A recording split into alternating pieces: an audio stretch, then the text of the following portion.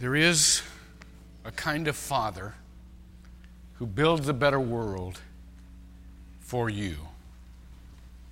But there is also a kind of father who builds a better world in you.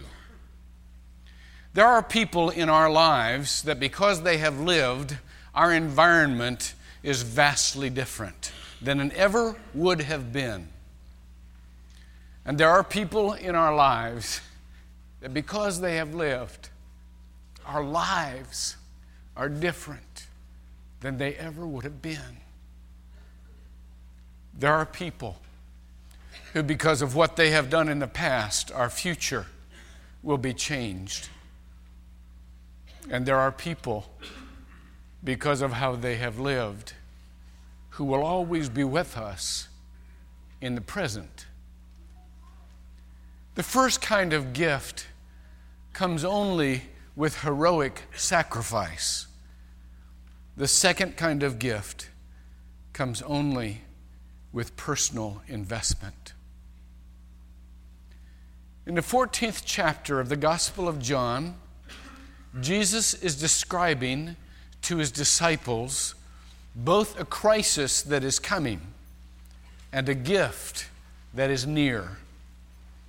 In this chapter, he does one of the most masterful pieces of describing the Trinity you could ever see.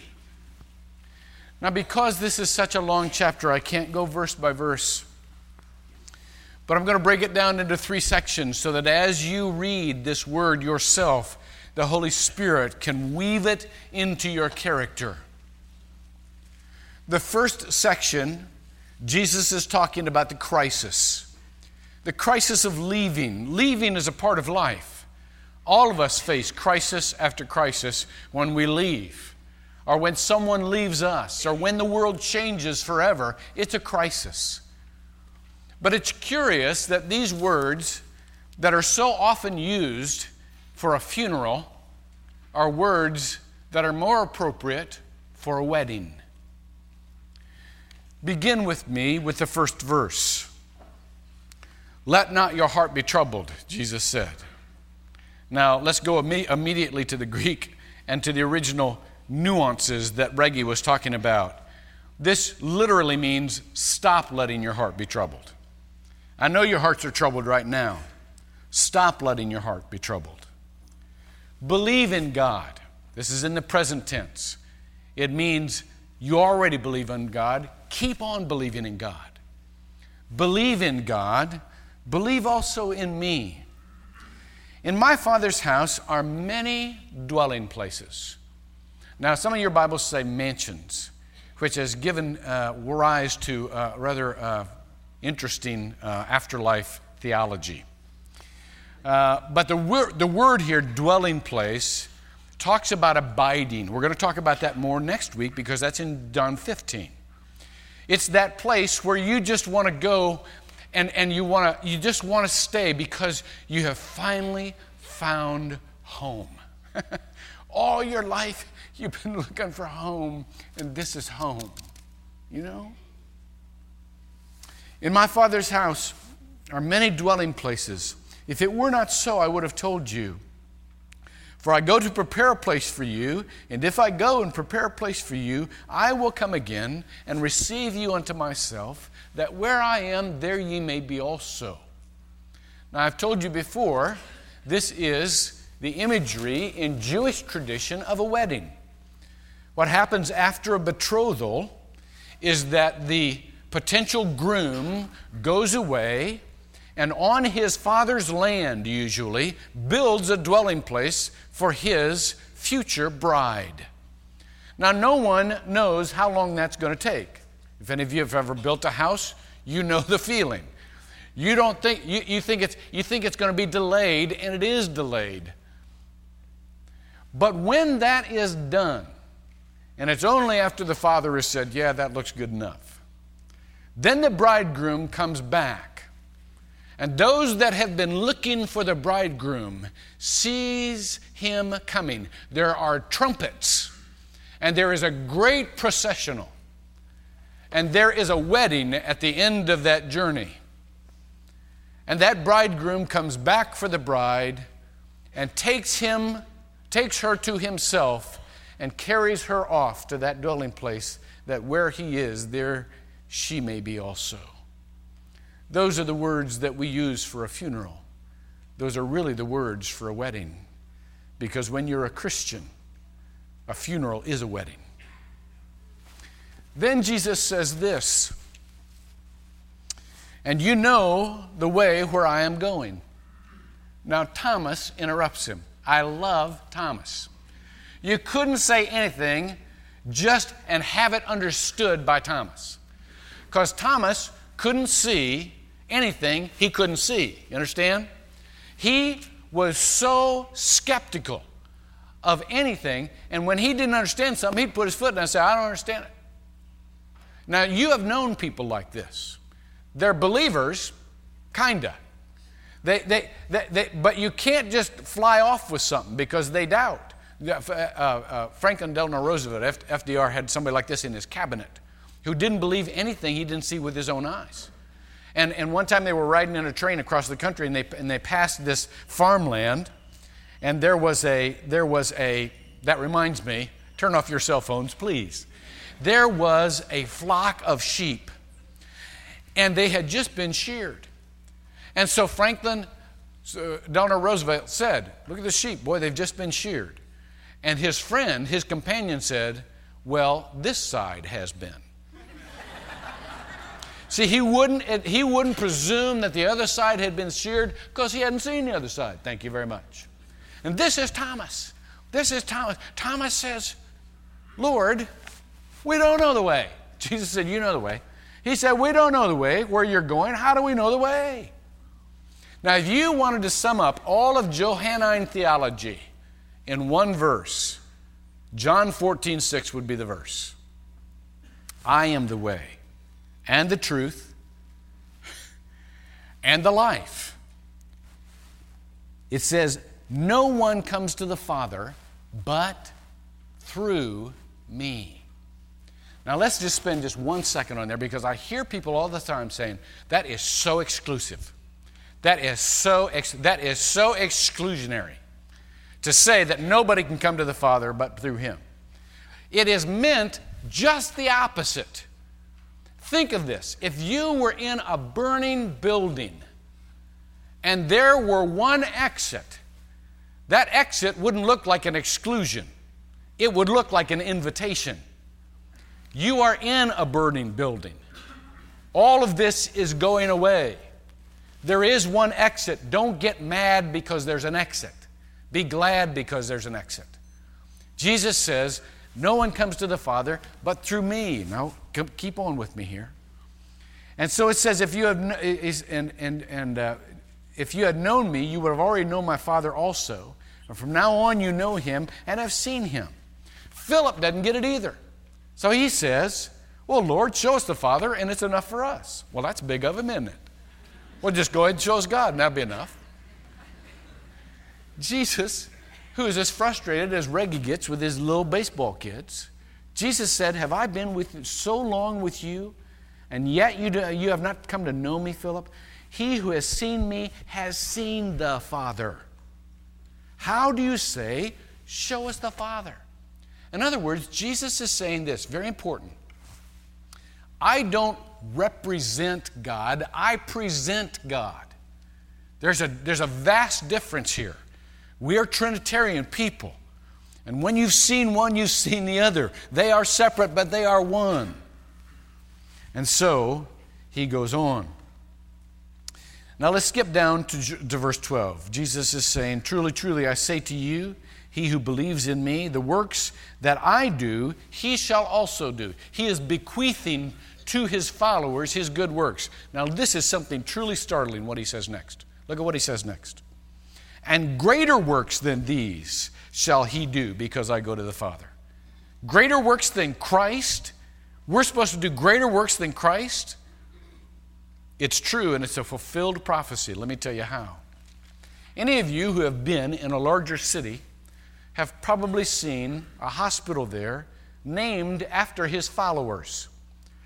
You in larger cities know that you may have a Baptist hospital or Presbyterian hospital, Lutheran hospital, Methodist hospital, St. Francis Catholic hospital. You never see atheist hospital. You never see agnostic hospital. You see hospitals of his followers. And the Lord heals through those followers' hospitals hundreds of thousands of people. Greater works than I do shall ye do. When Louis Palau or Billy Graham speaks, they speak to crowds of 100,000. If they're televised, they speak to millions. The most people Jesus ever spoke to when he was down here was 5,000 to 7,000 at a time. Now, Jesus was greater than all of us put together. But the works that we do are greater than his, true to his prophecy. Come on with me some more. Verse 14, if you ask me anything in my name, I will do it. If you love me, you will keep my commandments. Now, that is the close of the section of the great transition. Jesus is saying to them, I'm going to go to the cross and I'm going to build a new world out of my sacrificial death. But there's going to come something more than just a different world. I don't know how many of you love epic hero stories. I do. I always have loved epic hero stories. I love epic hero movies. I love Spartacus. You know, last night Spartacus was on again. I loved that movie because here is a reluctant hero, somebody who doesn't set out to be a hero, but there comes a role in history for him to play. And it's very evident that he must play that final role, that he must step up and play that role. I loved the movie Braveheart. There was a reluctant hero. He tried not to be one. He tried not to get involved. But it came to him that the world, in all of its trouble, would touch those he loved, and so he stepped up to that role. I loved Gladiator. There was another reluctant hero. I loved Patriot. There was another reluctant hero. And these were his words. Now, I won't spoil this movie for you because I know most of you haven't seen it yet. But here was a man that for his family didn't want to get involved. Thought that it was less trouble if he stayed out of it. But as the war approached and affected his family, he knew he had to be called to action. And the first action he takes, he feels horrible for what he's done. And his sister-in-law says to him, "You've done nothing for which you need to be ashamed." And he replies, "I've done nothing, so I need to be ashamed." You see, all of us were put into this world to face the conflict that it takes to conquer the bad and help the good. All of us were put into this world to make a difference. And all of us are still in this world because God still wants us to make a difference. Otherwise, our number would be up and we'd be in heaven. But what we must keep in perspective, and what Jesus wanted his followers to keep in perspective, is that along with the crisis comes a new life. Those of you who know the word crisis in Chinese know that the word crisis in Chinese is a combination of two characters. One, danger, and the other, opportunity. But even more precisely, for this talk, is the word crisis in Hebrew. The word crisis in Hebrew, mashber, literally means birthing stool. That place of great pain, but new life. Jesus said there is coming a time of great pain, great sacrifice, but it will also be of new life and of a new type of life you've never known before. Read the next section of the passage with me. Verse 16, and I will ask the Father, and he will give you another helper. Now this word paraclete many times is used to describe Jesus himself. There are two ways that you can take this phrase, another helper. One is another other than I, another altogether. And the other is another I, another me. He means it in this second sense. He will give you another helper, like I've been your helper. As a matter of fact, it is me. Read on with me and you'll find that out. That he may be with you forever. A physical person can't be with you forever. That is the Spirit of truth, whom the world cannot receive because it does not behold him or know him, but you know him. Now, how could he say you know him? They hadn't received the Holy Spirit yet. That doesn't come till Pentecost. The Holy Spirit had not been distributed yet. How can he say you know him? Because they knew Jesus. And if they knew Jesus, they knew the Holy Spirit. Same person. Look at this. And you know him because he abides with you. That'd be Jesus. And he will be in you. I will not leave you as orphans. I will come to you. Now let's talk about this shared life. That's what he's talking about. He's talking about sharing his life in another form. One of the most important things, Jesus did two things when he changed forms to love more intimately. One is that he performed a great strategy, and the other is that he performed a great love. First of all, he knew that people needed to be loved according to their limitations, not according to his ability. When he gave up his life so that we could have it in a form that we could actually have it. I read a book this week, Leonard Sweet's, Postmodern Pilgrims. That's his latest one.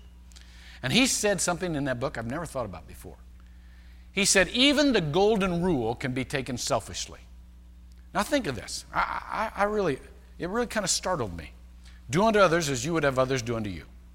He said at first reading, when you read that, who's the center of the form of love? You are. Do unto others as you would have others do unto you. You're the center of the deal there. He said, but that's not like Jesus meant it. The spirit of the thing is, do unto others as they need done unto them, as they can best receive the love, as they need it for their life, not according to what you need for your life. That's what it really means. He calls it the platinum rule. That's what it really means. When Jesus died on the cross, it was to send us the Holy Spirit because, watch this, we could not avail ourselves of him if he remained physically. Even if he lived forever physically, how many people could get to him? How many people could be intimate with him? Just a limited number of people. And the people who needed him most probably couldn't get to him because they wouldn't know how. I read another book this week. It's one of the best books on globalization I've ever read. It's called A Future Perfect. And it's by Meglowith and Woolridge. And it's a marvelous work, but something startled me in that and really kind of brought me to think of this message. He said, speaking of mobile phones, he said, there are 200 million mobile phones in the world right now. Now watch. He said by the year 2004, 4 years, there's going to be over 1 billion mobile phones. More than the number of wired phones right now. Now, the first thing I thought about when I read that sentence was, oh man, the rich are just getting richer. But he pointed out something that I knew I just hadn't thought about. That will be of the most help to those in developing countries. You see, the wealthy already have wiring. We all got wiring. But when we call our pastor in Namibia, Africa. And we've got to call him on his cell phone because he doesn't have wiring. Thank you very much.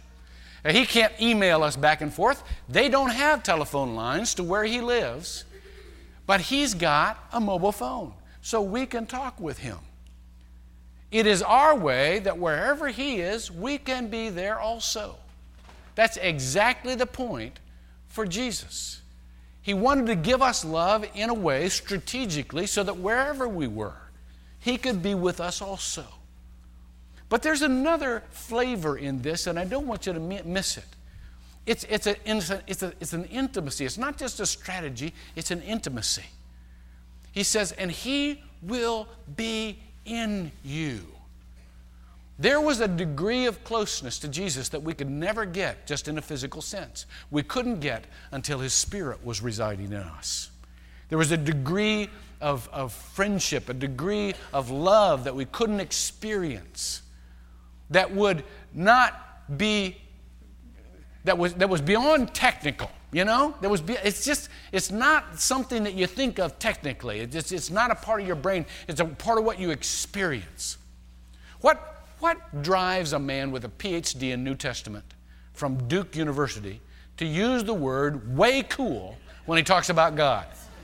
I mean, this guy has all of the technical knowledge, all of the theological language at anyone's command. And yet, when he talks about God, he's reduced to way cool. Why? Because our relationship with God is not a technical one. It's one of awe and reverence. It's one of experience. It's one of the heart.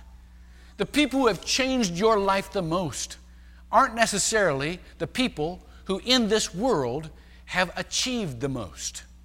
Think of it for a moment. If I were to ask you to name the 5 richest people in the world, I'm not sure most of you could do that. They are the ones that are making a huge difference in the world, but nobody knows their name.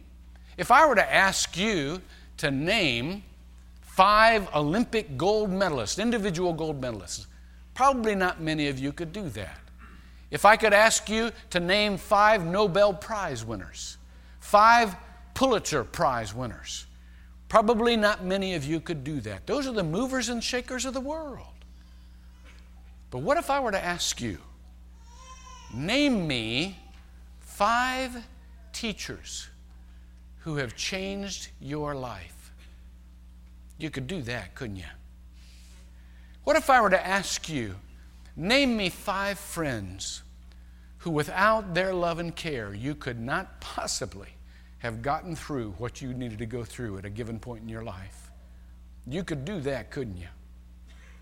If I were to ask you, name me 5 family members whose love is more valuable to you than your own life, not only could you do that, you would get a hint of the intimacy and the value of which I'm talking.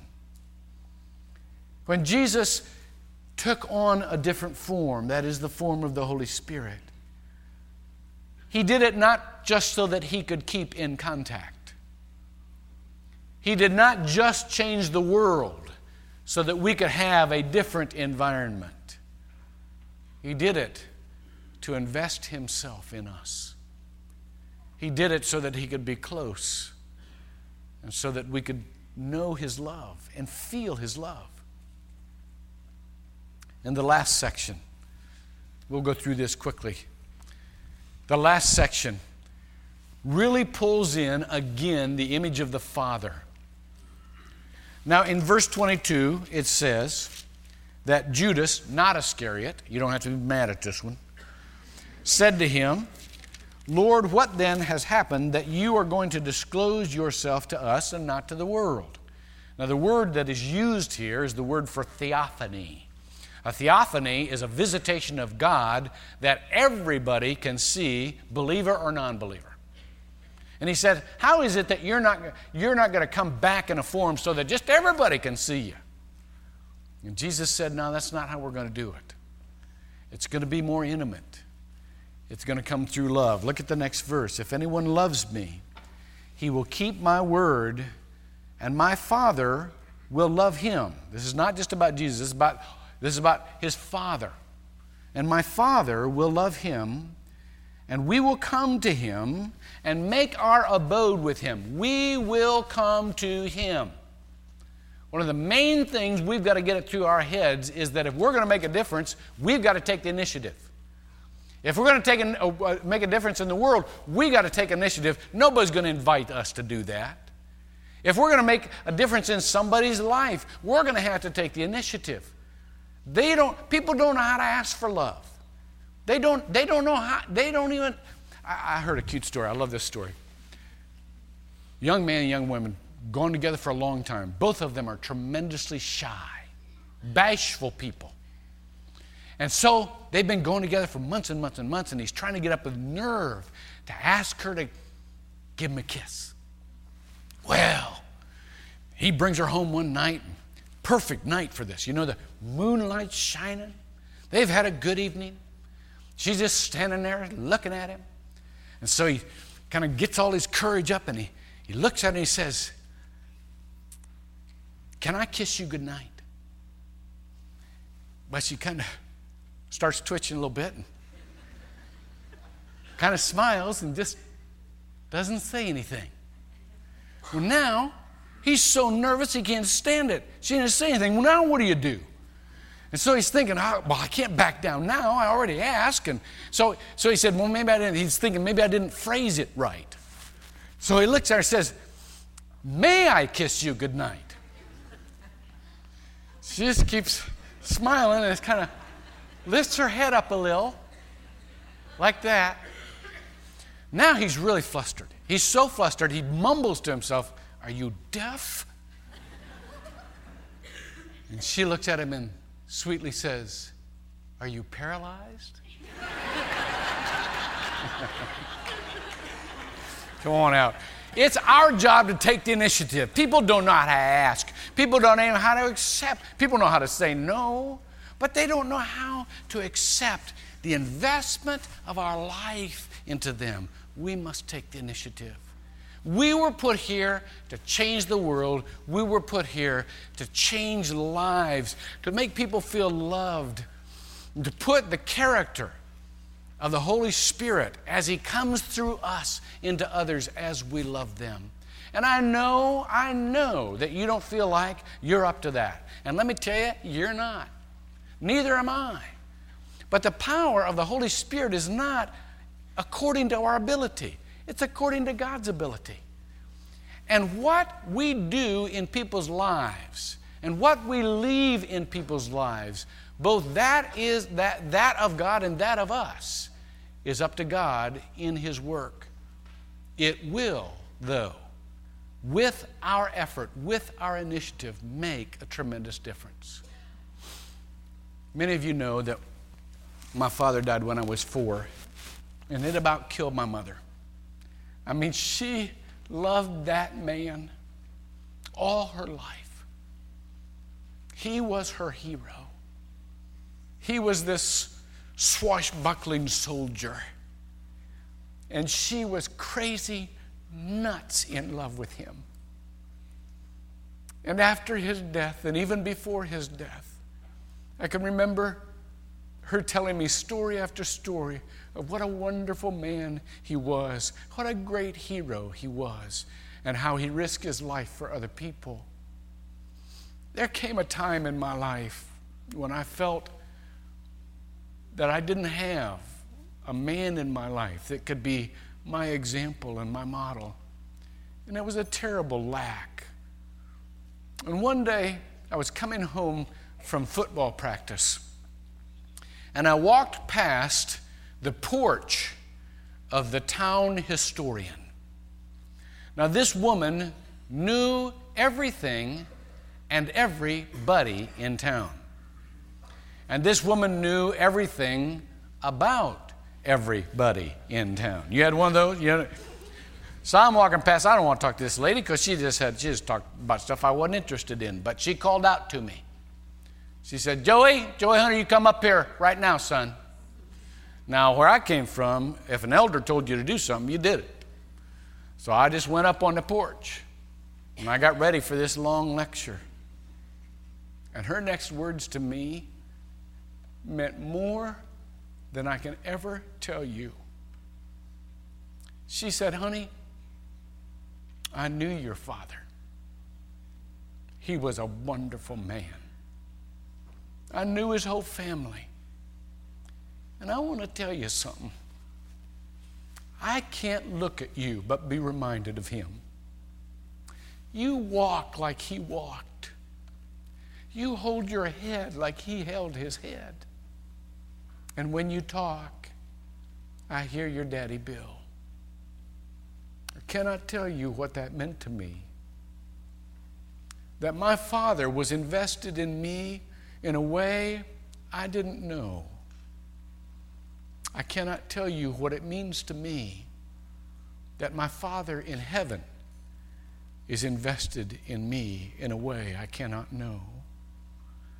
I only know that when people look at me, I hope they think of him. I only know that I want to invest my life in others like he invested his life in me.